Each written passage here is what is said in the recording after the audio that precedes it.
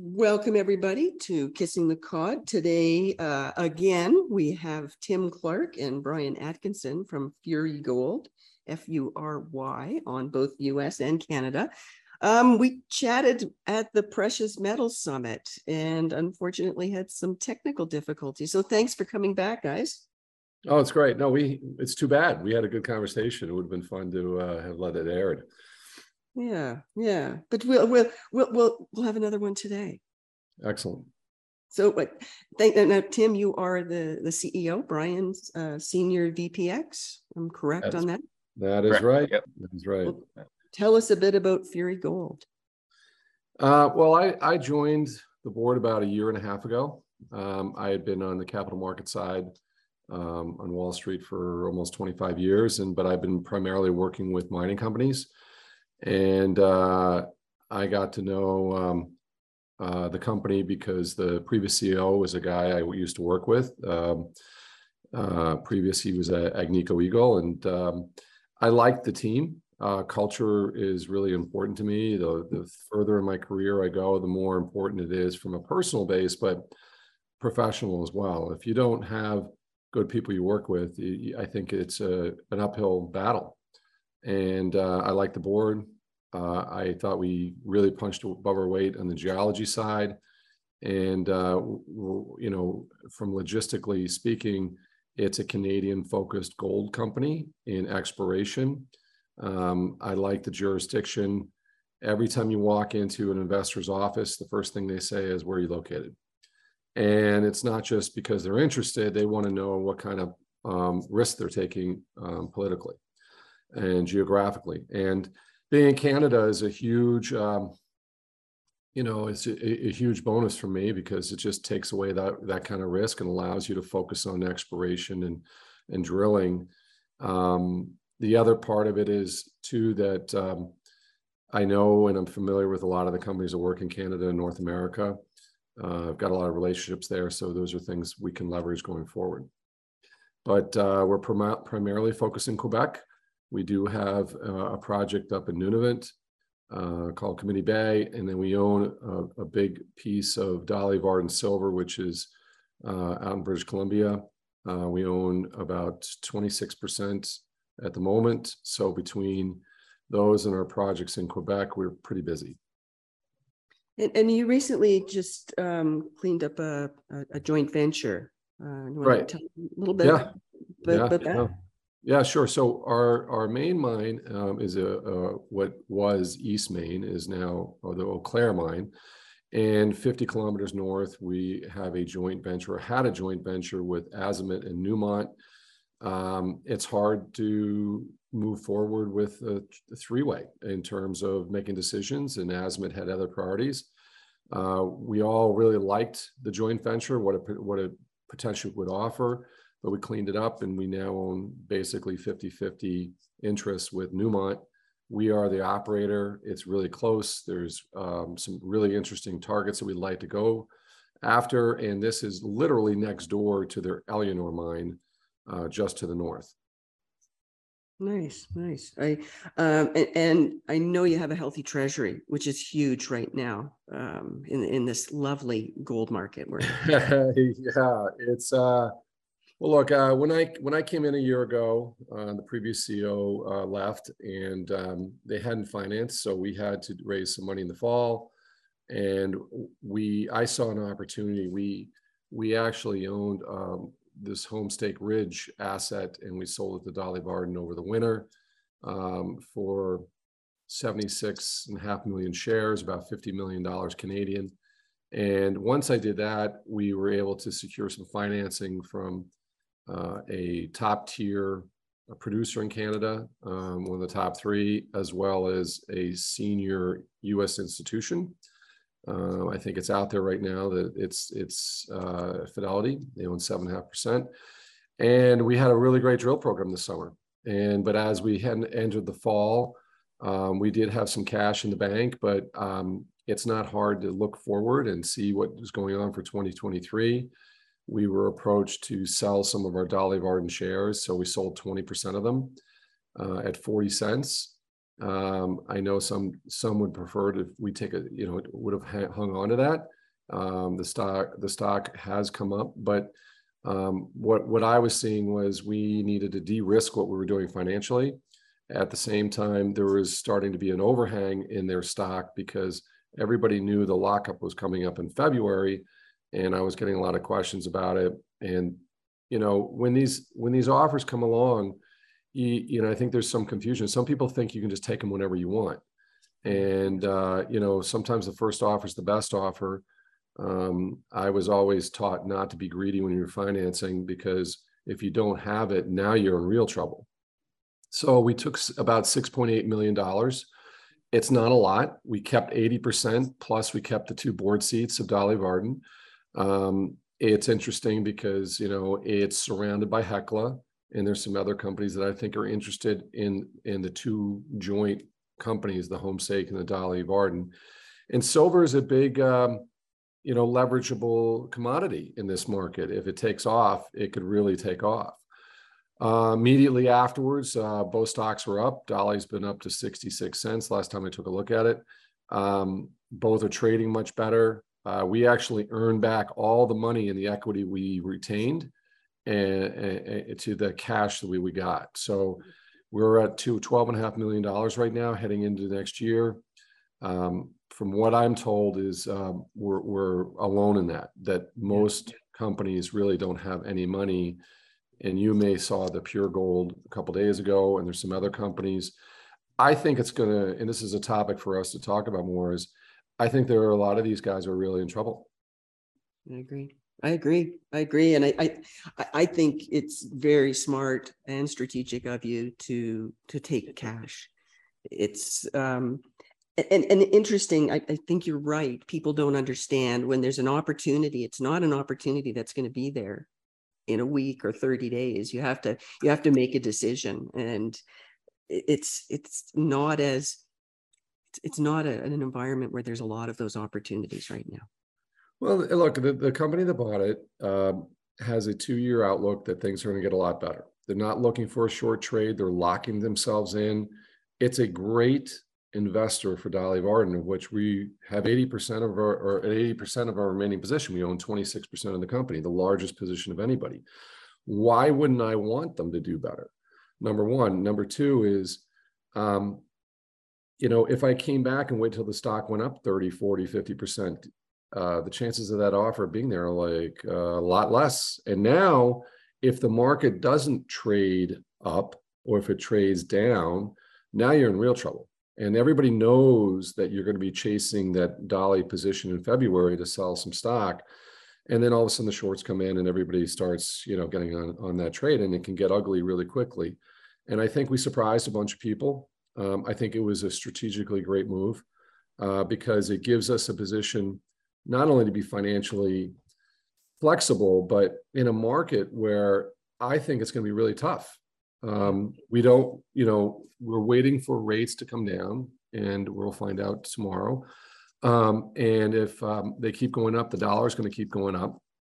It's not great for gold near term. But again, I fall back on, if you're looking to trade in the junior space, and day trade or weekly trade, whatever you want to do, that's an awfully tough way to make a living.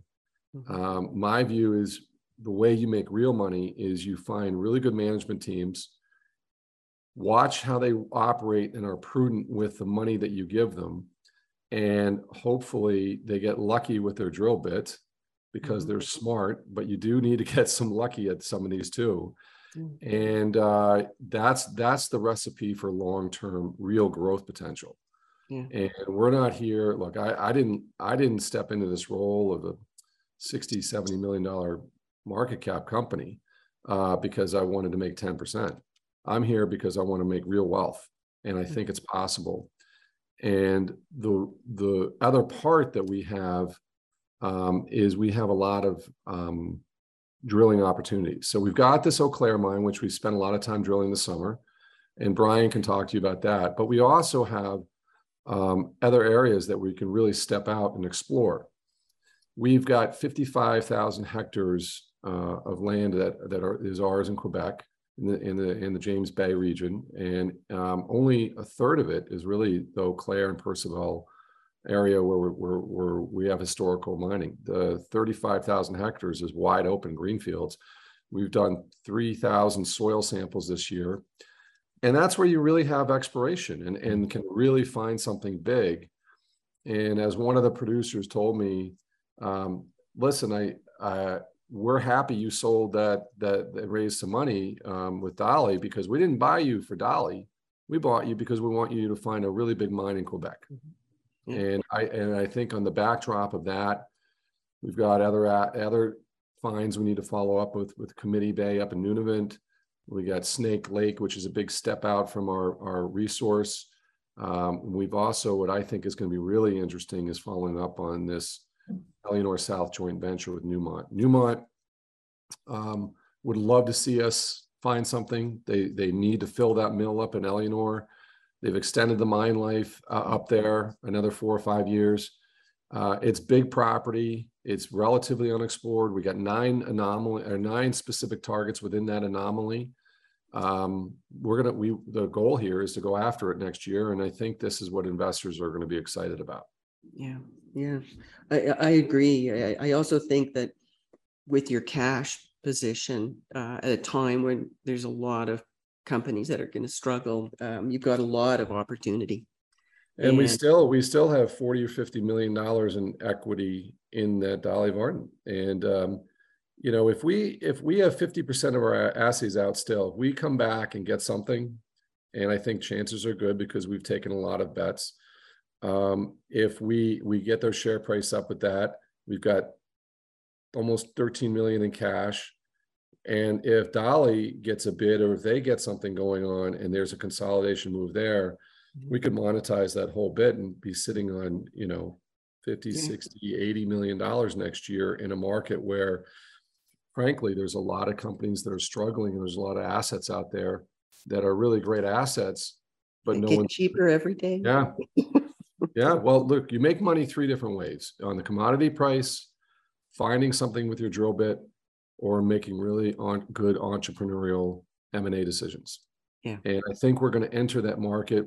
The industry itself has lagged the M&A. If you look at charts and graphs and whatnot, and look at the historical times when these things occurred, we're overdue. Yeah. And when that happens, it's going to accelerate things from the top down. Yeah. And one producer, senior person, told me, what you want to do is be in a position of strength going into 2023, and your eyes open and focused on swinging the bat, because that's where you get real success. And you're in a company maker position with your cash. We could. Yeah. I mean, at the end of the day, we want to be the best junior exploration company out there, and we've got the clout and the geologists to do it. It doesn't mean we can't make money other ways too, if you're smart. Yeah. And I do come from the institutional side, so I think as one of these things that juniors struggle with is once they get up, it's hard for them to get past 200 or 300 million with retail.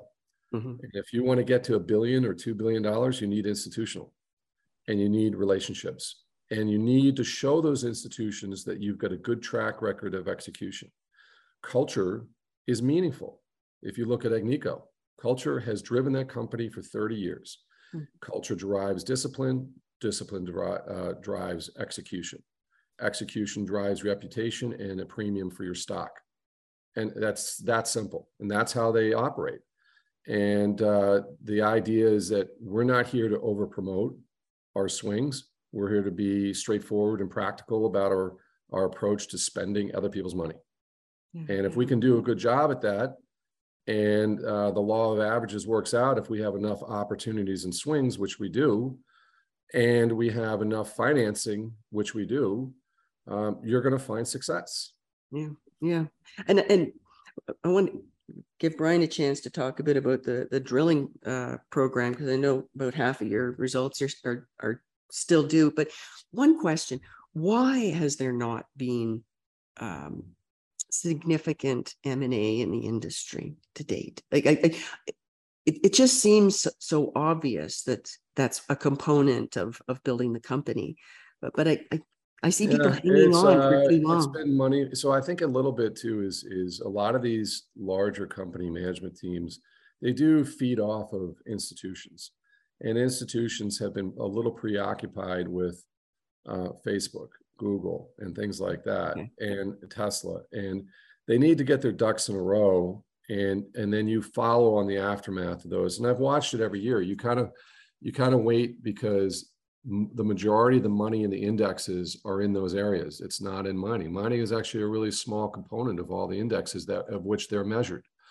Now, once they get set up and feel like there's a direction, what they tend to do is, where's growth or where's value? And then they lean in. And for institutions to lean into metals and mining isn't going to take a lot, because it's not that big, and there's mountains of money. I mean, when I first got into business, $1 billion company was a large company. Now there are institutions that will not invest in a company unless they're $20 billion. It's too small or more. You know, and you know, the Agnico CFO is telling me that they fall in with some of the big guys as a middle of the road size company, if not smaller. And they're like, I believe 30 billion. I can't remember. Everything's moved around, but it's crazy. What will happen though is when money moves, it moves really quick. And I think there has been a hesitancy for the big guys to do much, because there's a lot of risk. If you're moving along and you just don't do anything, you can't get blamed for anything. But what's happening now is inflation is going to force their hand, because costs are going a lot higher, and they're going to have to figure a way around that, or their margins are get chewed up. Right now, their margins have been phenomenal. Gold prices actually held up great. They're making a lot of money at $1,200, you know, gold estimate in the markets at $1,600, $1,700. They're crushing it with free cash flow, but they don't know what to do with it. And they have not been investing in the industry itself.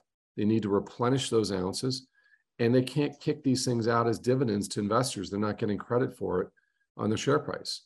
So, you know, they're going to be forced to do it, and it's going to start at the top. And what they want right now is to find these big, bulky mines, because the small things are just not big enough yet. But they all need the junior space. And there's been significant underinvestment in the junior space for a decade. And there's a lot of companies, I think, that are mismanaged. But what they're finding is, when they do find one that they trust and they think have done a good job, you don't have to find the gold. You just got to show them that you've allocated your money properly and you've kept your costs low and you're thinking strategically as they would. And then they're happy to support you and align you and point you in the right direction. They need these companies desperately. Newmont's always been investing in juniors, even in the bad times. So I think we're poised. And I'm sorry that's such a long answer, but that's what needed to be said. Oh, I think it's a great answer. I appreciate it. I just learned a lot. Well, it took me about 25 years to figure it out, and we're always trying to figure out why. You know, we think gold should be higher now. It's been a bull market in every other currency but the U.S. dollar, and they've artificially kept the dollar up. How long can they do that? I don't know. Well, November 8th is coming. Yep. And I think there's some manipulation going on in the market right now, obviously. Yep. And after the election, I think things will change. The dollar, incredibly strong, but it really, I repeat myself when I call it the prettiest horse in the glue factory. Right. Gold. Well, look, when it goes, it will be fast and furious, and everybody will be chasing it. It'll be awesome. Yeah. And what I would say, I've had some investors tell me that they were invested in pure gold, and 2 weeks later they're out. They're all their money's gone. And my view here is we're not going to be gone. We have enough money in financing not to have to raise money for the next 3 to 5 years. Yeah. That is a powerful comment for a junior, and I don't think there's anybody else out there who can say that. No, I don't. I agree with you. And we should give Bryan a chance. We haven't heard from him. Of course. Yeah, sorry, Bryan. No, that's okay. I talk too much. Maybe you want to talk a bit about your drilling program that you're waiting on about half of your results from. Yeah, we just wrapped up about a just shy 18,000 meter drill program over the spring and summer. Focused on 6 targets, 4 of those expanding the resource at Eau Claire that we already have, and made some good headway there. We've expanded the footprint out over 25% to the west along our hinge target. Tested some other conceptual targets, and some of those still waiting. So we're sitting on the news release that went out on October 24th. That caught us up to about 50% of our results. Another 50% pending on some really interesting targets. 2 of them within the deposit expansion, and then 2 at our Percival prospect and a parallel fold hinge out that way. So lots of news still to come for over the next 2 to 3 months, which will be good for us as we go through the winter and into early Q1 2023. Lots of regional work done as well, as Tim alluded to, some targets, just moving some of these regional prospects and targets through the pipeline towards drill stage, and at our La Clarke property right to the east of Eau Claire, and then also up at the Éléonore South joint venture with Newmont. So we did a small program up there this year, and pretty much geared towards getting a drill bit into the ground up there next year as well. So, and in addition to being mineral rich, Quebec has some really good tax benefits that they offer for exploration. I'm correct on that? Yeah, definitely. Not just tax benefits, but infrastructure. But if you look at the charity flow through, it's 1.75 to 1.8 premium. If you spend hard dollars, you get a 30% tax return on them. Hydro-Quebec, if you're linked into the grid, you get there's discounts to mining. They're already 30% cheaper than other G7 countries for the hydroelectricity.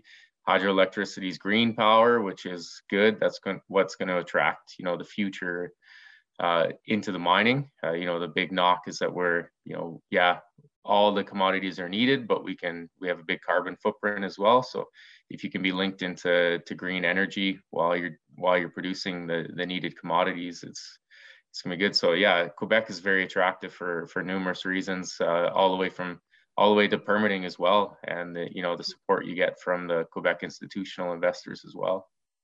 Yeah, the permitting is a question that comes up often on timelines. How are the timelines in Quebec? Quebec is unique, for their environmental assessments. A lot of jurisdictions require 2 to 5 years of baseline data. Quebec is 1 year of baseline data. Drill permitting is on the weeks to on a week scale rather than on a month to year scale. So yeah, we're able to sort of effectively go in and plan our programs and be able to pivot. If we find something while we're in the field that we feel needs a drill put into it, we're able to get those permits in time to be able to go out and do those programs. Nice. Yeah, I'm hearing some jurisdictions like 6 to 12 months on a permit. It just doesn't allow you to incorporate your results from the previous season. You've got to get out there and get a permit. So really, really important in Quebec. I don't know how anyone's marketing anymore with conferences. I can't get my head. Yeah, I can't get my head around it. So what do you guys see as a way that you're reaching shareholders and investors? We actually are doing our budget over tomorrow, a little bit for next year. And we're going to take it down a little bit. We got to be obviously sensitive to cost, but we're just not finding the bang for the buck in a lot of this stuff. And it's, these conferences are really sort of the same investors over and over again. I do think social media really works to get your message out. I think it's worth spending money on. And I've got personal relationships that I really sort of maintain, and we all do. But the greater benefit is just really sort of leveraging a lot of little things, whether it's newspaper or radio, things that we're doing, podcasts, and you got to mix it up and go with it. I think the biggest problem right now is the lack of interest. There are companies who put out incredible drill results and they get nothing for it. So if I were the management team, I would be hoarding those drill results for better days, because if you don't get paid for it, then you can't justify going out and raising the money for it. And I think that's one of the things that's going to put pressure. And if you don't have cash in the bank, you're going to be, if this market doesn't rip back anytime soon. I mean, if the thesis of 18 months, 2 years out by some of these institutions, you're going to be struggling. I do think that my sense is people are starting to do the work now. And I've always been able to feel that out, because I've worked with a lot of these companies that have institutions and analysts, and the preliminary work, the questions that are coming in, even at the big level, the big guys, is starting. And they're looking at this to position themselves. And what I think they're waiting for is an excuse to jump in. They are looking for a pop in gold price or a company to have an amazing discovery, and they'll pile into a good company. I think it's going to be someone said this to me yesterday, if you're mining an asset that's been mined for 30 years, looking for that next pocket, harder to find than a new discovery where you can swing the bat. People want to take risk in this industry because there's significant upside. And I think you got to be aligned with understanding that if you want to go out and do singles and doubles, you're going to have a hard time. If you want to go out and in disciplined way and say you're going to take a big chance on a couple of these really interesting things, I think everybody's all in. Yeah. So. Yeah, it's I every day I kind of ask the question, what's the best way to get out there? I think you're right. It's social media. It's everything. Some of these conferences are just like, I feel like I'm talking to the same people over and over. And we're just talking to each other. Here's the interesting thing that I think, and I think they're really expensive for what you get. Yeah. And so the problem is, how do I keep supporting? I want to support those venues, but how do I keep supporting it if they're gouging me on price? Yeah. Right. Yeah. Interestingly enough, we're having a hard time, and no one's backing down on prices. If not, they're increasing prices, because there are a few companies who've been desperate enough to want to pay top dollar as a last run at it. I think that, if we don't do better, a lot of these promoters are going to be in trouble. Yeah. I think there's an opportunity for a new way of doing things. I just haven't figured out what it is yet. Listen, I did sales for 20 years, and you have to keep moving the needle. You're trying new things, and 1 year you'll try 4 or 5 things, and then something sticks, and you run that through for a year or two, and then you have to go do it again. Yeah. And the best thing for companies to do is to keep talking to their investors and asking them how they hear about you. And that's to me makes a lot of sense. And keep being entrepreneurial and thinking and being sensitive to the dollars you spend. You don't need to spend 20 grand to go to a conference if you're going to see the same people you did the last 3 conferences. Yeah. And not to mention the plane tickets and all that stuff and the food. What we really like were these online video conferences. We would knock out 3 days worth of meetings and never leave the room. And all these individuals were all over the world doing the same thing. I had a guy in a yacht in the Mediterranean giving a meeting, and he was all in. It was great.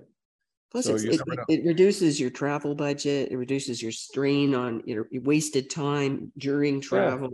Yeah. Well, the free dinners are a big deal. Yeah, we got rid of our offices because guess what? You want to be flexible for the talent, to keep the talent. Yeah. And you don't need an office and all the overhead to run a company. Maybe you do in some companies, but when most of our action is going up a camp, in the field. Yeah. You want to spend every dollar you can get on the drill bit. Yeah. And I think that the companies are starting to figure that out pretty quick. Yeah. better ways to spend shareholders' money Yeah. than the nice corporate office and the luxury dinner. I'm with you. Tim, it's been great talking again. Yeah, you too. And Bryan, thank you. Yeah, thank you very much. I'm going to keep an eye on you guys, and I really wish you the best. And I think you're sitting at a point in time with work in the field and money in the bank when everybody else is going to be pretty envious. I think you've got a company. We've got a good team. We've got a really good team. Bryan is the guy who sets that up. We can punch above our weight. We want everybody to be here because we're committed, and we think we're going to be successful, and we're lucky to have everybody where we are. So thank you for paying attention, and thank you for the time. Yeah, thanks. And let's chat again in the new year. We'd love to. Yeah, we'll have a lot more assay results out. So fingers crossed, we're going to get some good news. Excellent. Well, thanks everyone for joining us. And thanks to Tim and Bryan, and it's Fury, F-U-R-Y, in the US and Canada. Have a great day, and we will see you again. Thank you. Thanks.